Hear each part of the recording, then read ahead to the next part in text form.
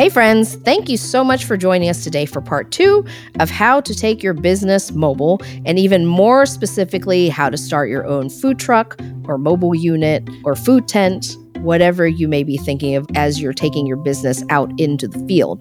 If you didn't get a chance to listen to part 1, we did a little deep dive into how we started in our mobile business and some really good takeaways as to how you can think about how you might start your own mobile business, and some little tactical things and other stories along the way about how our business kind of came to be. So be sure to go back to part 1 if you have not listened.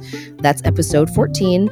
We are going to talk about more tactical things on how, once you've got your mobile business, how do you actually make it successful? We've done hundreds of events. We didn't just succeed because we showed up. There are actually some tactical things that we did intentionally to help make our mobile business a success. One of the things that I feel makes a food truck or a mobile unit successful is consistency. I would say, like any business, I feel like the getting to the starting point for me is like the easy part. Like all that is super fun, development, buying new stuff, creating all that stuff. The hard part for me, and I would say for most people, is continuing that for a long period of time. What makes someone successful is doing the boring crap over and over and over again. It's a routine that you have to do all the time. You have to consistently show up. You have to do what you say. You have to stay even if there are no customers. You have to just do all these things that are very stressful, and you have to keep doing it over and over and over again. The boring crap is having to set up, having to wash dishes, having to do inventory, having to do communications with organizers, and getting health department permits, having to get cash, having to count cash. Really boring, especially if you're someone like me who is a creative person who is not the best at just doing the boring stuff over and over and over again. It was really, really important to me from day one, as a part of our reputation as a person, as a business, that we would be reliable. I have worked events when it was 10 degrees outside. I have worked events when there were 6 inches of water on the ground. Main thing was we are going to show up. If we have committed to be there from 12 to 7, we will be there from 12 to 7. We will open on time and we will close till the very end. This culture that we develop, that we show up and we stay no matter what, really translated deep into our team, because one time we had this event and it was almost tornadic. This guy who's running the booth is calling us, and he's got one hand on the tent trying to keep it from flying away. And he's talking to us and saying, "Hey, the organizers are telling me that I have to leave the booth, but I'm not supposed to leave the booth. What do I do?" And we're like, "Get out of the tent and go to safety." They were so committed to what we had taught and what we really believed in that they were putting their own safety at risk, which is never what we want to do. But they were just so committed because we as a team and as a company were committed to our commitments. When you're in a mobile unit, it's easy to call off and say, well, I'm just not going to show up. But to me, it was much more important to build that rapport with organizers, because we want to be able to come back. And also for customers, I want to be there for them, because I don't want hundreds of people to show up and think, well, where's the Crank and Boom booth? Showing up every time, even when the conditions are not ideal, even when you're making no money. We want to be people's favorite food truck. Tao here, popping in to share my excitement about one of my favorite companies in the whole world, Holly Hill & Co. If you are like me and are obsessed with food, especially local food, you will appreciate those special ties that happen around the table. Holly Hill & Co. believes, like I do, that food creates connection and community unlike anything else. That's why they take care to strengthen the ties across the generations between family, the farmer, and the land, all the way to the food that ends up on your table. You can experience exactly what this means at one of Holly Hill's 9 unique Central Kentucky restaurants and through their beautiful emails. If you're in Kentucky, be sure to find the nearest location and get ready for an amazing experience with the most fantastic food.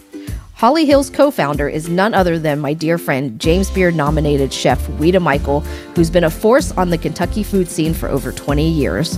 Learn more about their incredible food community by visiting hollyhillandco.com, where you'll find stories, recipes, how-tos, and even curated gifts. Again, that's hollyhillandco.com, and let them know that Tao from Crankin' Boom sent you.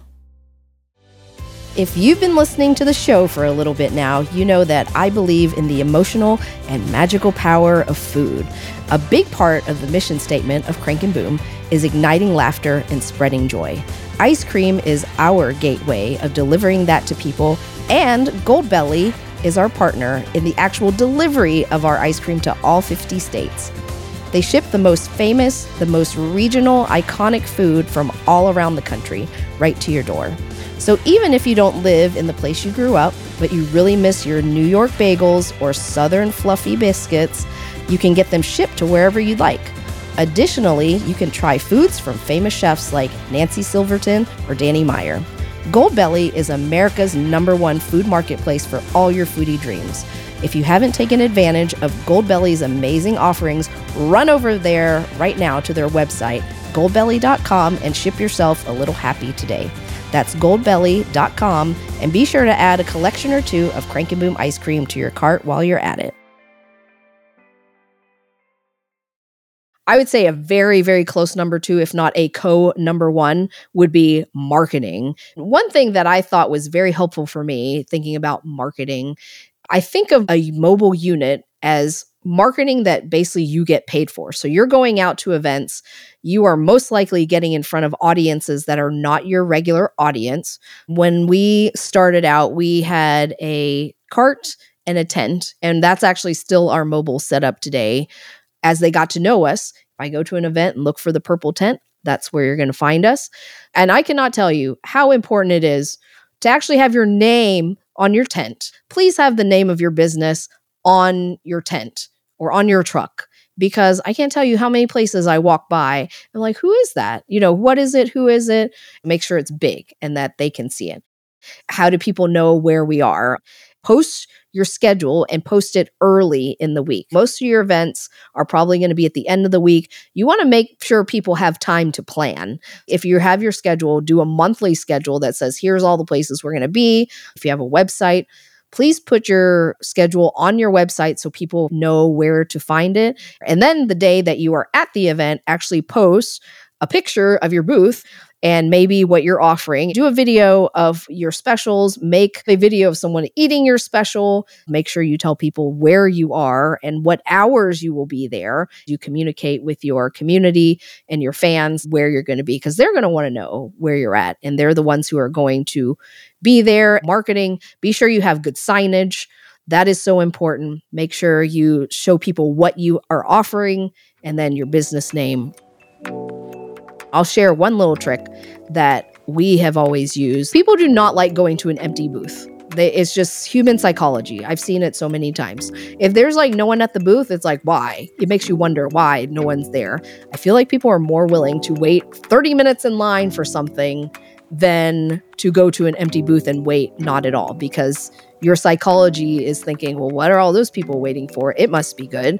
And then this other booth has nobody. Maybe it's not so good. Mike and I would actually stand in front of our own booth and just talk to whoever was working at the booth, or we'd go roam around, or we'd recruit friends to come talk to us and stand in front of our booth.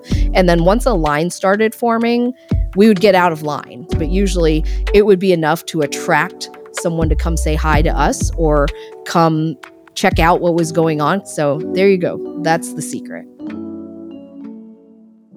Number 3, building relationships. This is with organizers. This is with regulators. This is with other food truck people or other booths around the events. We had great friendships with the folks that we would see on the scene, whether they were a food truck or whether they were a food business or whether they were selling something else. It's awesome to be a part of that community. And I think when you're especially in a food truck space, there's a certain camaraderie with having been in the weeds with other people who are willing to be out there in the sun and the heat and the rain. There's a certain brotherhood, sisterhood that connects you when you are willing to put yourself out there in that space. And you're working when other people are having fun. Build that relationship with your customers as well as organizers, because having organizers be your best friend is your best shot of having success. We need to be cooperative and collaborative people because the organizers want the event to be a success. We want the event to be a success. And this is how you just work with other human beings. So we always make sure to be very kind. We love our organizers. We love our neighbors, whoever we are next to, and we just make it work.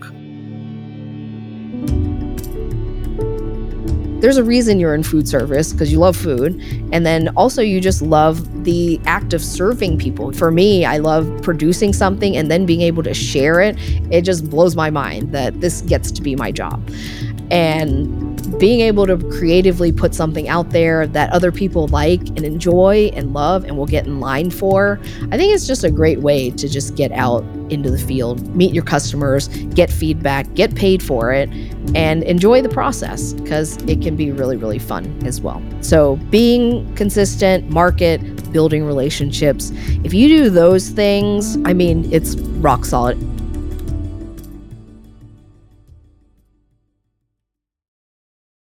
Thank you so much for listening to the Crank and Boom podcast. If you want business advice and tactics like this every week, click that follow button wherever you listen to your podcast so you never miss an episode with us. Also, if you like what you heard today, it would mean so very much to me if you would leave us a review. That helps other people find us, and I would also love to hear more about what topics you'd like for us to dive into on the show. I can't wait to meet you here again soon. Until next time, peace!